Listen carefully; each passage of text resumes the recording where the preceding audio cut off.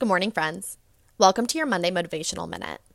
I'm Lucy Saltmarsh. This is episode 19, and today we're going to be talking about how to attack your day. This phrase has been my affirmation for the month of May. It's so simple. 3 short sentences that fully encompass how to win. It says, start where you are, use what you have, do what you can. Start where you are. Root into the present. You aren't looking back at yesterday or jumping ahead till tomorrow. Where is your starting point? Is it at the beginning?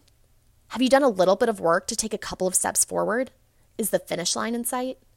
No matter which point you are currently at, commit to moving forward today.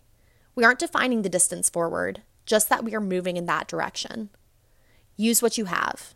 Pause and ask yourself, what resources are available to you? Is there a mentor you could ask for advice or direction? Is there a free tutorial you could access online to get more specialized knowledge?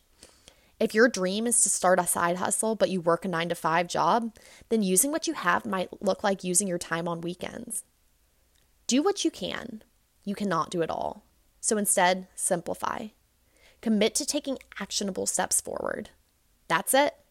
You don't have to have all the answers. You simply have to commit to continuously showing up. Have a great week, and I'll see you again next Monday.